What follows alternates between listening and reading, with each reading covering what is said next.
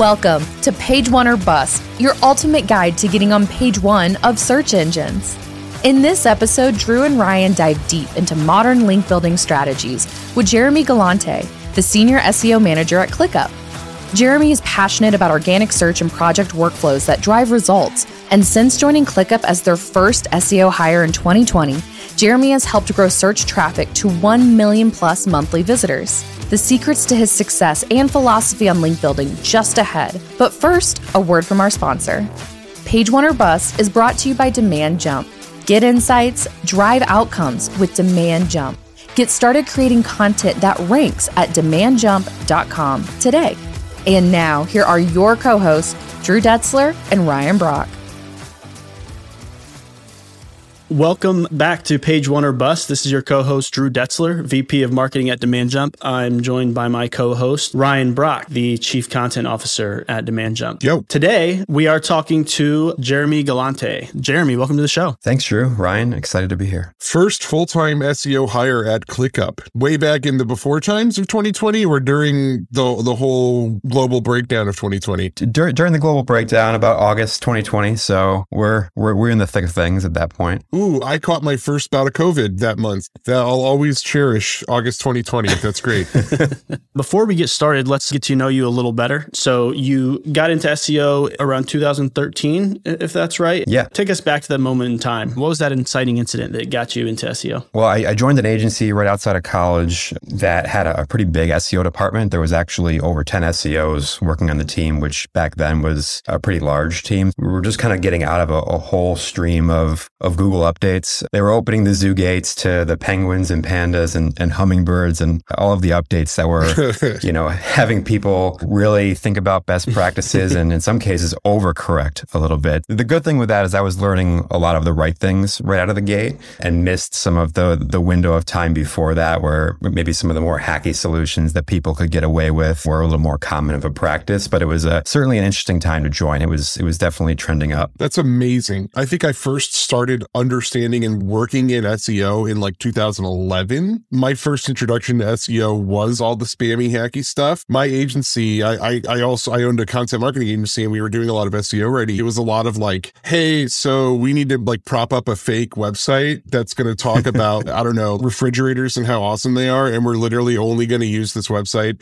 to farm backlinks for Sears. And no one's ever going to read the content you're writing. No one cares. It's just there to serve as the backlink. Of course, once Panda hit, that all blew up and went really sideways. So it was fun to watch that happen. Yeah. Interesting time. And just how 2 years changes so much. That leads us to my next question. You got started in 2013. A lot's changed since 2013. How has your SEO philosophy evolved since then? Wow. Yeah, it's evolved a lot. First starting, it's a lot of simple best practices, knowing a lot of the basics, what not to do, what to do. And I think as you become more experienced in SEO and get to work with bigger brands and have more autonomy, it becomes a little bit more about testing and trying to get ahead of what everybody else is doing versus, looking at competitors and copying what they're doing. Not necessarily creating something that's not good for the user, but how can we find unique ways to get the good content in front of people without a lot of the traditional methods of building a ton of links or doing a ton of distribution with the content. We think very much alike. I sold my agency to Demand Jump because of that same data-driven approach of like, forget all the stuff that you thought you had to do. Let's start from the ground up and focus on what do people actually care about? Can we better understand the whole network of search behavior surrounding a given topic? And by doing so, think about the different on-ramps that people could take to your website. And that's sort of translated into this pillar-based marketing approach that we're talking about on this podcast all the time. But one of the things you said that is really important to highlight is just because you're trying something new, you're doing something different, doesn't mean that it's not a good user experience. In fact, all this useful content update is an expression of Google's evolution towards user experience really being the only thing that matters in ranking. I mean, there are a lot of things that matter. Your site needs to load quick, it needs to be accessible on mobile, and it needs to actually address questions that Google knows people are asking. Couldn't agree more. Let's fast forward to 2020. first SEO manager at ClickUp. That presents its own challenges versus coming into an established position. What was that experience like coming onto ClickUp? What was traffic like? What have you done over the past couple of years? Our CEO, Zeb Evans, has always been very invested in SEO. So we weren't starting from zero. I think at the time, it was probably around 250,000 monthly visitors. A large percentage of that being branded, but there certainly was some foundation built on the blog and with landing pages for some high intent queries. So it wasn't exactly starting from zero, but there was a lot of success from the few different content pieces that we were able to build on and expand. A lot of our efforts on the SEO side is non-branded and primarily through our blog, where we're creating a lot of different content from listicles to comparisons, guides, templates, things like that. Right now, we're about 2 years past that. I think we're sitting at around 1.2 million monthly visitors, with a much larger percentage of that being non-branded. So you called out listicles in particular. Are they a format that seems to work for your audience better than others, or what's the idea behind leaning into those? We've just seen a ton of success from a rankability standpoint as well as a conversion standpoint. It gives us a chance to position our product against a specific either feature type or category or use case and highlight the features that are more applicable there. I think people have a certain expectation with it. And for us, the opportunity was we have such a wide feature set and a wide variety of use cases that there were just so many that we could create, and we just kept seeing success. So we just doubled down. That's awesome. And yeah. I love that because quite frankly, I've struggled to get listicles to take off because there's a lot of competition, right? Everyone wants to rank for 10 best,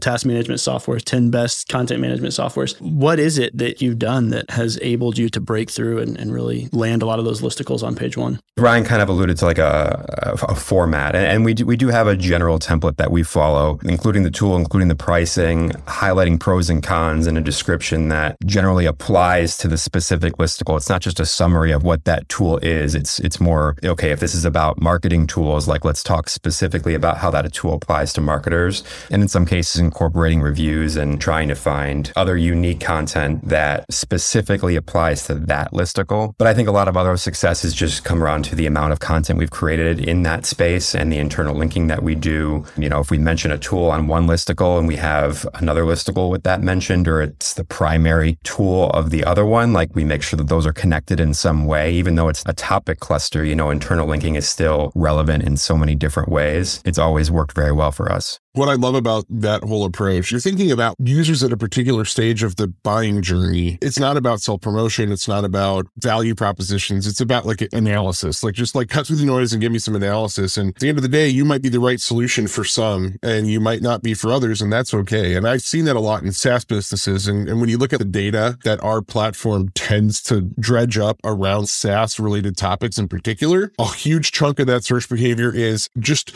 lists of things. And then there's the I don't understand this topic at all level questions that you got to get to as well. And sounds like you're doing a pretty good job of addressing all of those stages of the journey through your content. All right. Now that we have a little bit of background on your SEO philosophy, I'd like to talk about a topic that is of interest to us and pick your brain on it. And that's link building. You mentioned it briefly there.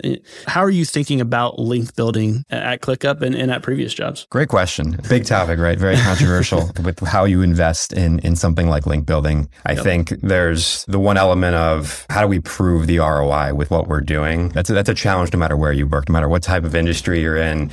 Joining ClickUp, our product is really good parity with the other brands around us. But from a standpoint of brands that have been around 3 times as long as us, the authority gap is going to exist, right? They're going to have a lot more links than us because of how long they've been around. But we do spend time doing link efforts, but it's not the traditionals, like let's send out 5,000 cold emails and see if we can get some link exchanges with somebody. It is much more manual. It's from 2 angles for us, right? It's relevance and in most cases traffic. So is the site that we'd be potentially getting a link from relevant? Is the article relevant to link to us, right? Would it make sense for a user to land on that page, see that link, and then if they clicked on it, would that be a normal experience for them? And then is that brand as a whole, that site that we're getting a link from, relevant to us in some way? So there's this relevance relevance factor? And then does that page that we potentially be getting a link from generate traffic? Is Google actually crawling and seeing that page? Again, we're getting close to the sausage factory here. So I understand that there's a little bit you might not want to share, but sure. In that manual process, especially if you're doing what all of us want to do for doing a link building activity, which is find a site that's got traffic we want and get it to our website, what are you doing to make that attractive proposition to those publications, those websites? Like if this is like the first touch of a relationship and like we're trying to acquire something like that, I wouldn't call it a link exchange, but sometimes there's an exchange of something, maybe it'll be some kind of cross promotion on social media. Maybe we're integrate with their product. We do a lot of outreach with brands that we're connected with in some way. Maybe they integrate with us, we integrate with them. There's some kind of commonality between it. So it becomes more of a co-marketing effort. It's not necessarily an exchange of links as much as it is an exchange of some element of co-marketing. I like what you said there about rather than link building, relationship building. And I think that's a great way to think about it. Yeah. And I know that like something I've heard Drew say as our VP of marketing a lot is if the content's good, you're going to get links built to it. I've always interpreted that as sort of repudiation of the, hey, you don't know me, but I really liked your insert article title here, blog post, and I'd like to exchange links on it. That's something we've all gotten enough of. We've heard it. Yep. It brings no value to the table. And I think it's easy for people to think that that's what anyone's talking about when they're talking about link building, because that's what it used to be. But it's interesting to hear about a more sophisticated approach to it, because I think that's not the same thing that Drew's talking about when he says, let's not do the link building stuff. It is a much more sophisticated approach, and I love that. And if I'm being completely honest, Ryan, when I say that, that's just because I'm too lazy to go out and build those relationships and build those links. Just kidding. I do believe that if you write good content that ranks, Jeremy at ClickUp sees that as a valuable piece of content that he would like, that would be valuable for his traffic to land on, then he'll link to it. Right now, Jeremy, I would like you to tear that to shreds.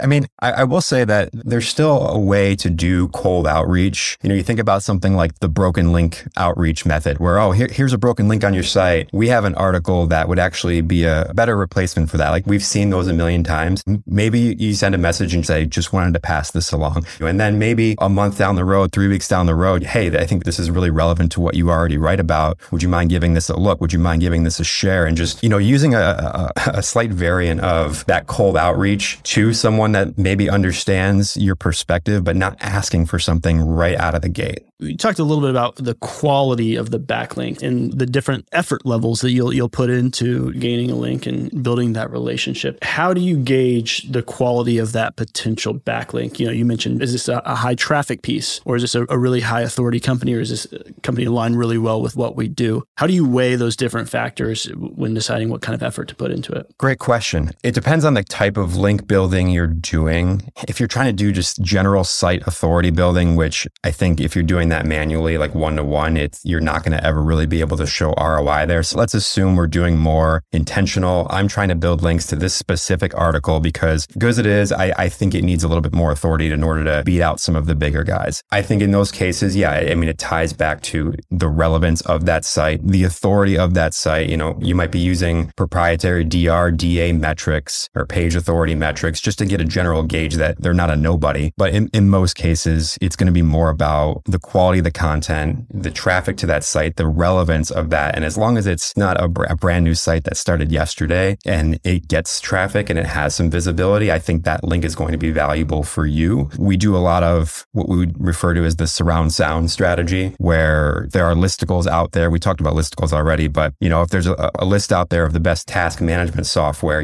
we want to be on that list. And to us, the link might not be as valuable as the actual placement. Yep. So, determining what that ROI isn't always going to be the direct impact on link authority. And to answer your question of how we assess the value of that, it's those basic factors of traffic and relevance and whatnot, and also what we think we're going to gain from that, which might not always be a ranking boost. It could be an actual referral boost or a brand visibility boost. When you talk about ROI in marketing, brand visibility is the black box. And you can't really put a price tag on that. So that makes a lot of sense. We'll get to a lightning round of questions questions here, but I have one more question for you before we get to that. Okay, so Jeremy, at ClickUp, what is your proudest achievement? What is that article, that blog, that piece that you got on page one that you were not expecting and you were very proud of? Ooh, that's a good one. That is a good one.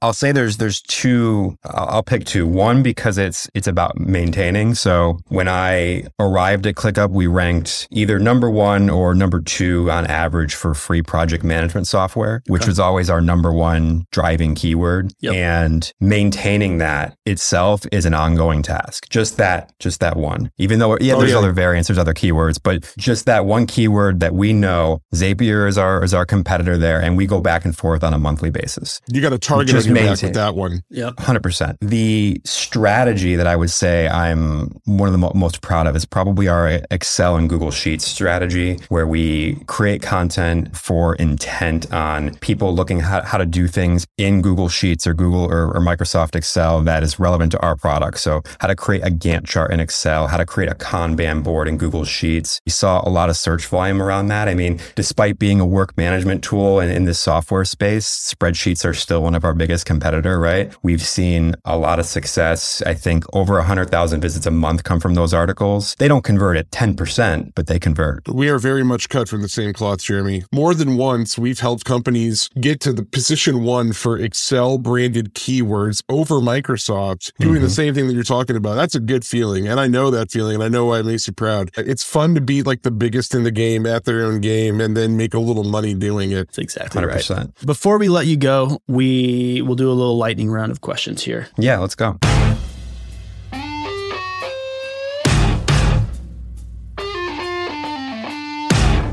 All right, Jeremy, the last thing that you searched. Pixel Watch, release data, release information, waiting for that to come out. Okay. You're a Google guy through and through. I am. My computer is Mac, but everything else is Android. All right. I love it. Do you have an SEO myth that you've busted over your career? Myth?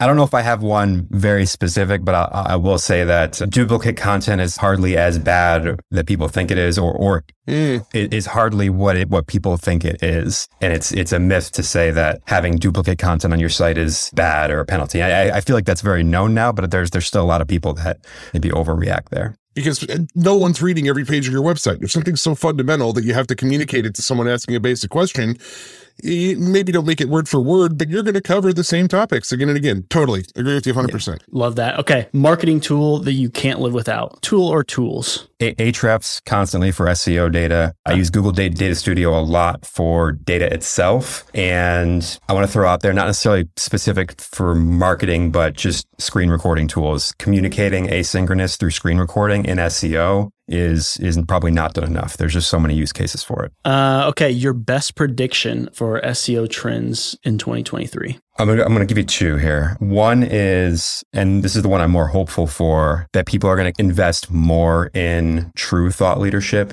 and contributor content and having contributors help with content and taking that, expertise, authoritativeness, trustworthiness approach. It's the one that I'm hopeful for. On the absolute opposite end, I don't think AI writing tools are going to slow down despite this helpful content update we just had. Yeah, you're probably right, but man, I wish they would. As I said, the first one is the one I was hopeful for. This one I predict. I'm just hoping we use it more for good. Before we let you go, what's next for you in ClickUp? We have a lot of good things coming in ClickUp. Definitely stay tuned. If you haven't heard of our product or tried it out, I highly recommend it. Just go to clickup.com, or if you want to learn specifically on how to use ClickUp for SEO, just maybe search ClickUp SEO. I think we have a pretty good article about that. But we have a lot of big stuff coming for our platform coming into the new year here. I love it. Try to find a non-branded organic piece to help Jeremy out. Come in via non-branded, please.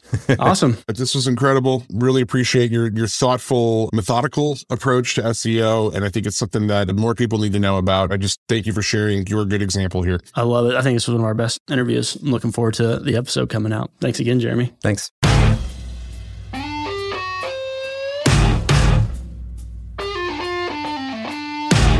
All right, Ryan, that was a great conversation with Jeremy. What do you take away most from that conversation we just had? I'd say I take away two things, because I agree. That was a fantastic conversation. Number one, There is a vision a lot of people in marketing have about what link building is, and it's mired in decade-old tactics that we know don't work and are spammy. What we heard about today from Jeremy was a modern, more relationship-driven approach to identifying gaps in a specific content strategy and attempting to serve that content strategy with some really thoughtful relationship building and some value exchange, even if it's not a link exchange. And I think that is a different thing from what a lot of people think of when they think of link building. And so that was really great for me to hear. The other part of it too, though, is that I think this kind of relationship building, link building might make a lot of sense when you're at ClickUp's level. When you're at a level where you're publishing thousands of pieces of content, you've got hundreds and hundreds of thousands, if not millions of visitors a month.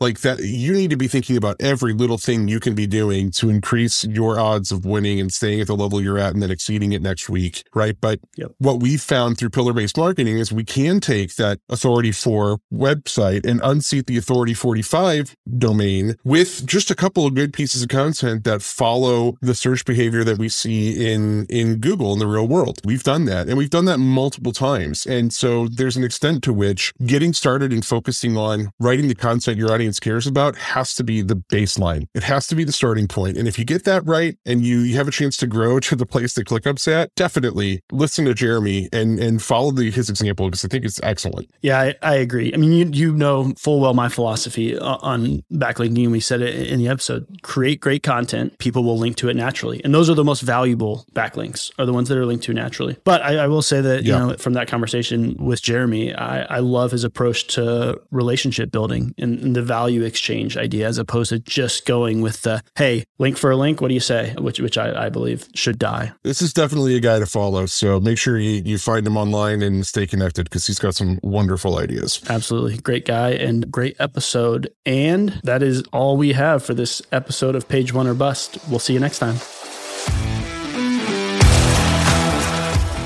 Page One or Bust is brought to you by Demand Jump. Know the exact content to create to increase first page rankings and drive outcomes with Demand Jump.